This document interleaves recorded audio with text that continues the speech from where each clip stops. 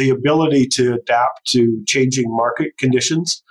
We have a really uncertain world marketplace at the moment, and the ability to adapt to changing conditions, the ability to adapt to new technologies, to lower production costs.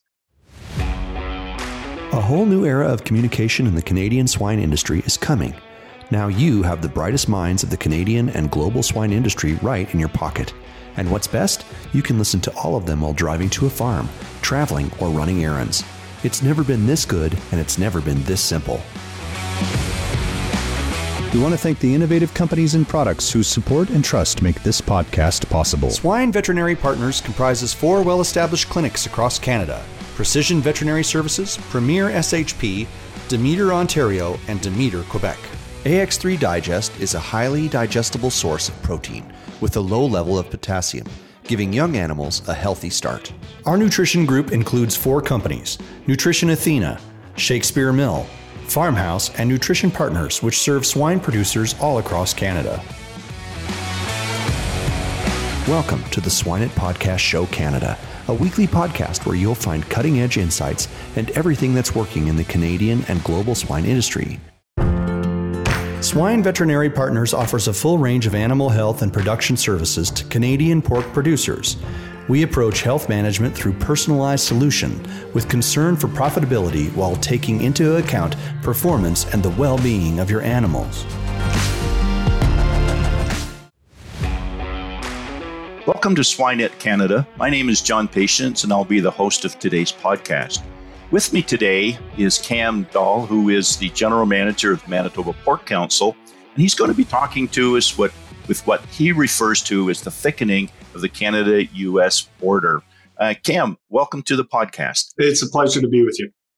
And Cam, I know most people in the pig industry will certainly know you by reputation if they don't know you personally, but we have many guests or visitors to the podcast that may not be aware of who you are or what you do. So could you give us a bit of a background of sort of how you got started and how you ended up doing this podcast with us today on international pork trade? That's a long pathway. Well, I grew up on a mixed farm in rural Manitoba and earned a bachelor degree in agriculture economics and a graduate degree at the University of Manitoba.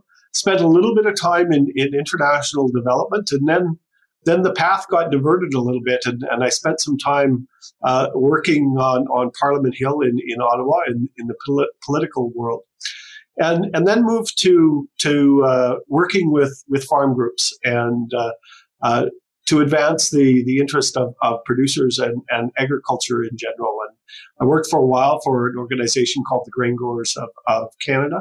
I've served as a commissioner of the Canadian Grain Commission, which is the Canadian regulatory body that oversees the Canadian grain industry, and really got to see government from the inside, which is a different perspective.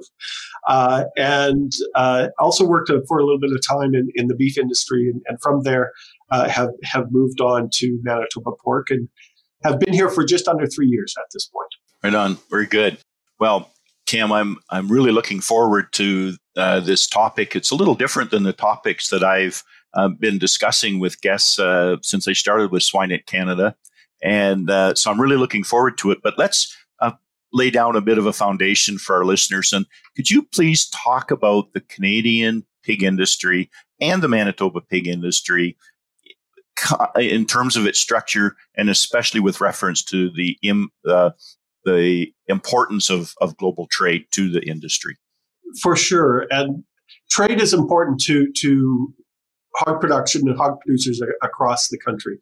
Nationally, Canada exports about 70% of what we produce, but the number is much higher in Manitoba. So we produce about just about 8 million pigs every year, and 90% of those are exported. So either in packages as pork going around the world, or on foot as isoweans into the U.S. So of that 8 million, we ship about just under 3 million isoweans into places like Iowa for finishing, and then the majority of the rest is exported again to countries around the world. Great. And could you just maybe share with our audience who the most important trading partners are for the Canadian pork industry? For sure, the two largest are Japan and the United States. And if you just look at pork, it switches back and forth between the U.S. and Japan on who holds the title of largest importer of Canadian products. But when you add in the live exports of isoweens, the U.S. is our largest market. Right. Okay. And with respect to the structure of the industry, Manitoba is somewhat unique, not completely unique, in that you have two pretty modern packing plants within the boundaries of Manitoba. We do. We are very fortunate to have High Life and Maple Leaf here, and the majority of the product that goes through the High Life plant is exported to Japan as a premium product. But yes, we're very fortunate to have the large processing plants here, and in addition to that, we're different in other ways as well. And consolidation has happened here in Manitoba a little faster than it's happened elsewhere, and so the operations have a tendency to be larger here in Manitoba than they are in other provinces. And one question I have,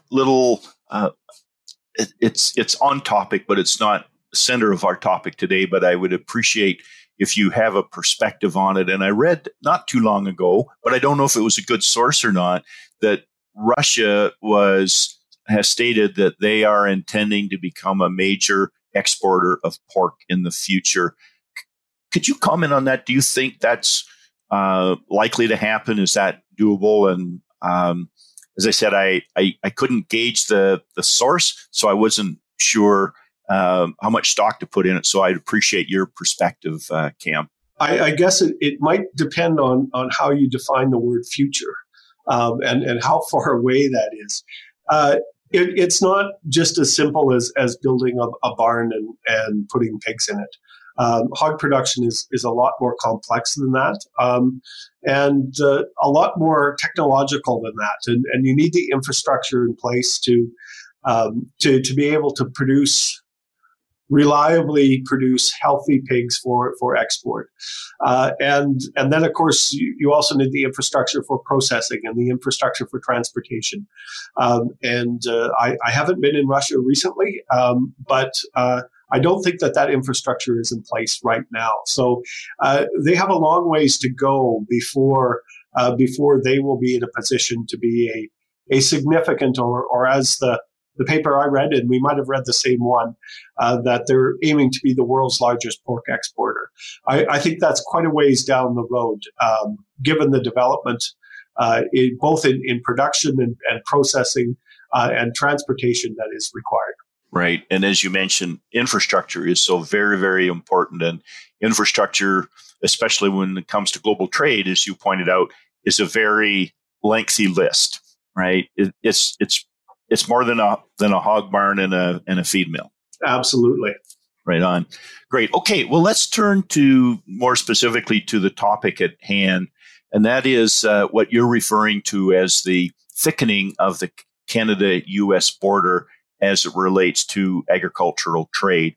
And could you explain to our audience a little bit about what you mean by the thickening of the border, and what are some of the issues that you see come on the horizon? For sure. It's not something that's unique to the Canada-U.S. relationship. We went through a period, I will say up until at least 2000, but I would even argue up till, say, about 2010.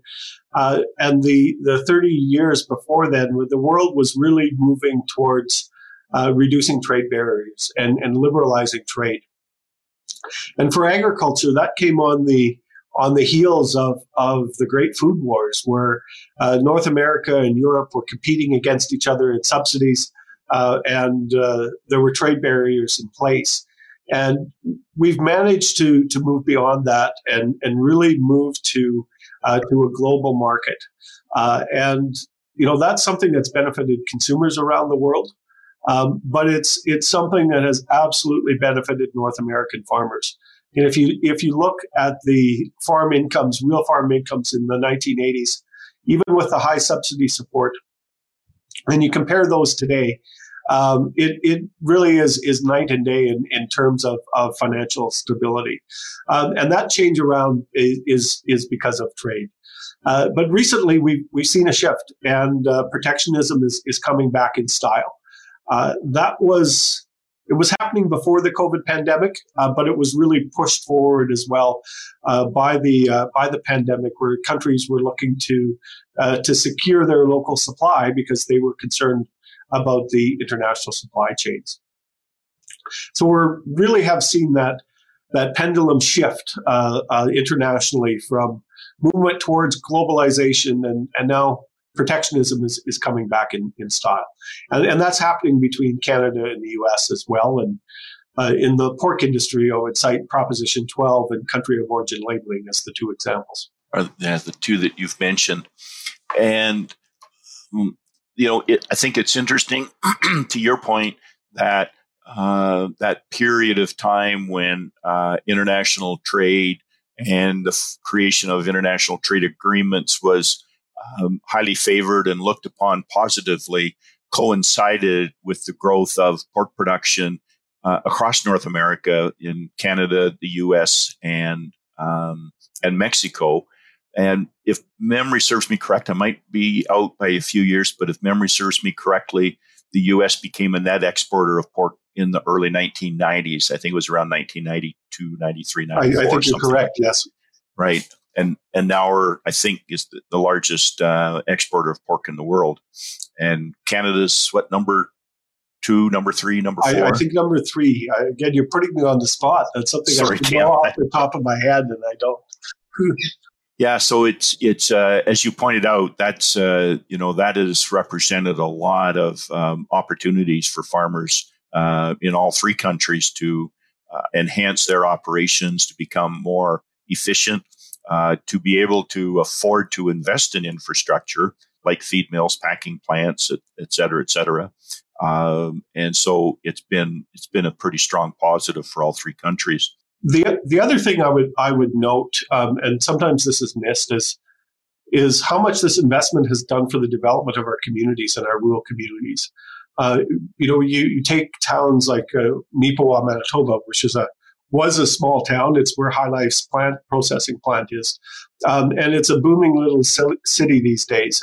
And it's because of that investment in agriculture and that investment in pork production. So this investment that's, again, gone on throughout North America is really helping reinvigorate a lot of rural communities that didn't have that bright path forward before we moved to a more liberalized trade market. Yes. And it's interesting, Cam, that I hear that kind of conversation more in Canada than I do in the U.S. And that's not to say doesn't exist in the U.S. I'm not sure why it's not a greater topic of conversation, but certainly within Canada, it is as an opportunity to enhance rural communities that otherwise are really struggling to find a reason for being. Absolutely. You bet. Cameron, I'd like to drill down just a little bit now, a little bit more. And my impression would be that with respect to country of origin labeling and just general attitude towards trade, that the U.S. pig industry would tend to be pretty trade positive. It would from your perspective on the other side of the border, would you agree with that statement? I would. We have a really strong relationship with our colleagues south of the border, and yes, even when it comes to things like country of origin labeling, that's not something that I see the pork sector in the U.S. supporting. So we have a good relationship, and yes, the U.S. industry recognizes the value of trade and recognizes the value of the integrated market between Canada and the U.S. You bet. So, yeah, and it makes you wonder a little bit what would happen to some processing plants if all of a sudden there were 3 million pigs not moving down from Manitoba to be fed out and processed in the U.S.? Yes, and when talking to officials in the U.S. or others, I tend to hear the word voluntary being stressed, and that this is different. This country of origin labeling initiative is different than the last time because it's voluntary. And the example I give back is Costco here in Manitoba, and I know this will make your U.S. listeners smile, but all the pork products that are sold in Costco here are labeled product of the USA. And, today that might include an isoine that was born in Manitoba and shipped to an Iowa farm for finishing and processed in the U.S. That still counts for that Costco package. But if these rules go forward, they don't. And, my question back is, how voluntary is it really? Because Costco isn't going to change its labeling. It's going to look at its supplier and say, comply with the new rules of the labeling. And so it has the potential to be, to deliver a real disruption to the integrated Canadian-U.S. market. Right. Cam, I'd like to, we've drilled down a little bit on the country of origin labeling issue. Let's talk a little bit about Prop 12, but let's talk about it from the Canadian context. And correct me if I'm wrong, but my impression is there's no kind of Prop 12 legislation situation going on or even talked about within Canada, but you do have what I believe to be really an industry-driven move to alter some of the ways in which pigs are raised. Can you talk a little bit about that in a little more educated way than I can? Sure, absolutely. Canada is unique when it comes to how we assure animal welfare for livestock that are used for are grown for food. We have something called the National Farm Animal Care Council. And it's made up of farmers, of course, and but also veterinarians, researchers, governments that are responsible for enforcing animal welfare legislation, as well as non-governmental organizations. And these, the National Farm Animal Care Council has code development committees for each of the livestock sector. So there's something called the Code of Practice for the Care and Handling of Pigs that outlines what farmers need to do and what requirements are in place for proper care for animals. And there's a code of practice for dairy cattle and beef cattle and horses and all livestock. And these codes of practices evolve over time. They're based on science. So every time research advances and moves forward, these codes of practice are also updated. And there's about 107. Not about 107. There's 107 requirements in the pig code of practice that spell out what farmers need to do in order to properly care for their animals. And in 2029, the Code of Practice for the Care and Handling of Pigs will be adjusted to have loose housing for sows. So that is something that is coming forward. Okay, so and that would, when you refer to loose housing, that would refer to gestating sows. Is that yes. right? Yeah, absolutely. Right. Okay. So what does the industry in Canada look like? Or maybe for you, it's fair to say in Manitoba, barns still being built with gestation stalls, or are new barns being built with loose housing? What's that landscape looking like? I don't think any new barns will be built now with gestation stalls in place. I think any new facilities will be built without those upcoming guidelines in mind. Gotcha. Okay. Other trade issues besides those two, or any other aspect of the trade topic that causes you concern or you'd like to share with our listeners? Well, I think, again, not necessarily between Canada and the U.S., but we're seeing more and more, again, that pendulum has shifted of non-tariff trade barriers being used to block trade. And Canada has negotiated a trade agreement with Europe, for example, called the Comprehensive Economic CETA, and trade agreement or something like that, agriculture supported and the livestock industry supported. Again, we're free traders, and it really hasn't had given the opportunities that we were expecting, and that's because of non-tariff trade barriers that continue to be put into place to block Canadian meat exports. And it's not just pork; it's beef as well, and things like carcass washes that might not technically be approved in Europe, but achieve the result of reducing bacterial loads and delivering safe product to European markets. Well, those kinds of things aren't allowed, and so we're finding that we're not exporting any more pork, we're not exporting any more beef because of these non-tariff trade barriers, and it's a problem. Because we're concerned that these kinds of trade loopholes are going to be incorporated and brought forward in other trading markets, like the Pacific, for example, that countries that decide that they don't want to accept your product, even though they've negotiated a trade agreement, will find phytosanitary reasons to block trade. And it's a concerning trend.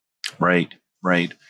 Yeah, it's not a very static situation, is it? There's sometimes you wake up. I remember when the whole ractopamine story broke and the huge impact that had on the industry on both sides of the border, and that's a perfect example of a non-tariff trade barrier. Absolutely, it is. Cam, this has been really, really interesting. Do you have any final thoughts you'd like to share with the audience before we move on to our final three questions? I think, we've talked a little bit about the potential for disruption between Canada and the U.S., but I think my final thought is just really to recognize that in the pork sector, but it's not just the pork sector, it's agriculture across the board, just how much farmers have benefited from the integration of North American, but especially Canada and the U.S. markets. And, it's not just... It's not just farmers that have benefited, but consumers have benefited as well.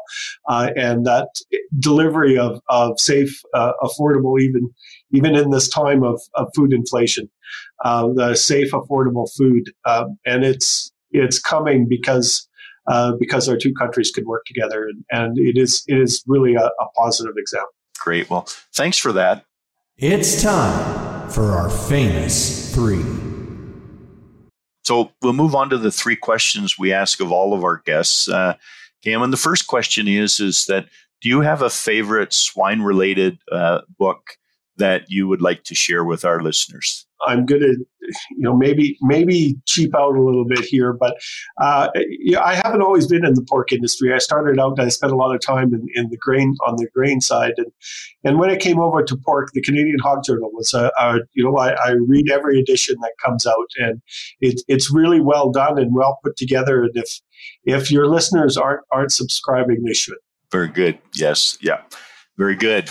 Then our second question is do you have a favorite book on any subject that you would like to share, that you've read that was either fun to read because it was entertaining, or it was helpful to read because it was educational? Or Well, I am a reader, so we could spend a couple of hours on this, to be really honest. But I will give you one that I recently reread, actually, and it is a long read, but it is a biography of Franklin Roosevelt by Conrad Black. And if you know the two gentlemen, they're on the opposite sides of the political spectrum. But it is really well done. And despite the fact that the author never uses two words when he can use 10, it is worthwhile read. So anybody that's interested in history, or interested in politics, or interested in that time of history, because it was a time of significant change, it's very, very well done, and it's worth a read. Yeah, interesting. You mentioned that book, Cam, because we were just talking about that amongst some friends, and they had a similar comment about the author, but also that he's a smart guy, and that the book was really informative as well as entertaining. It is both. It's worth a read. Right on. And then finally, I'm interested in your perspective, because most of our guests are science type folks, nutritionists, whatever. And your focus is industry. It's a little different viewpoint of our industry. And what would you say, in your opinion, sets apart swine professionals, the really successful swine professionals, as compared to the overall population out there? What sets the really successful people apart? I think the word adaptable comes to mind. The cycles in the hog sector and the pork sector are really short, and the ability to adapt to changing market conditions. We have a really uncertain world marketplace at the moment, and the ability to adapt to changing conditions, the ability to adapt to new technologies, to lower production costs. I think that ability to flex when things are changing and adapt your production and adapt marketing, that's what really sets apart the successful operations from the ones that maybe aren't quite as successful. Yeah, amen to that. That's a very good point, Cam. Thank you so very much. I've really enjoyed this conversation. I know our listeners will as well. The issue of trade is a very, very important one, as you very carefully shared with us at the beginning, and there's a need to maintain pretty open borders if both industries are to achieve their potential. So thank you very much for sharing your time with us today. We really appreciate it. It was my pleasure. Thank you.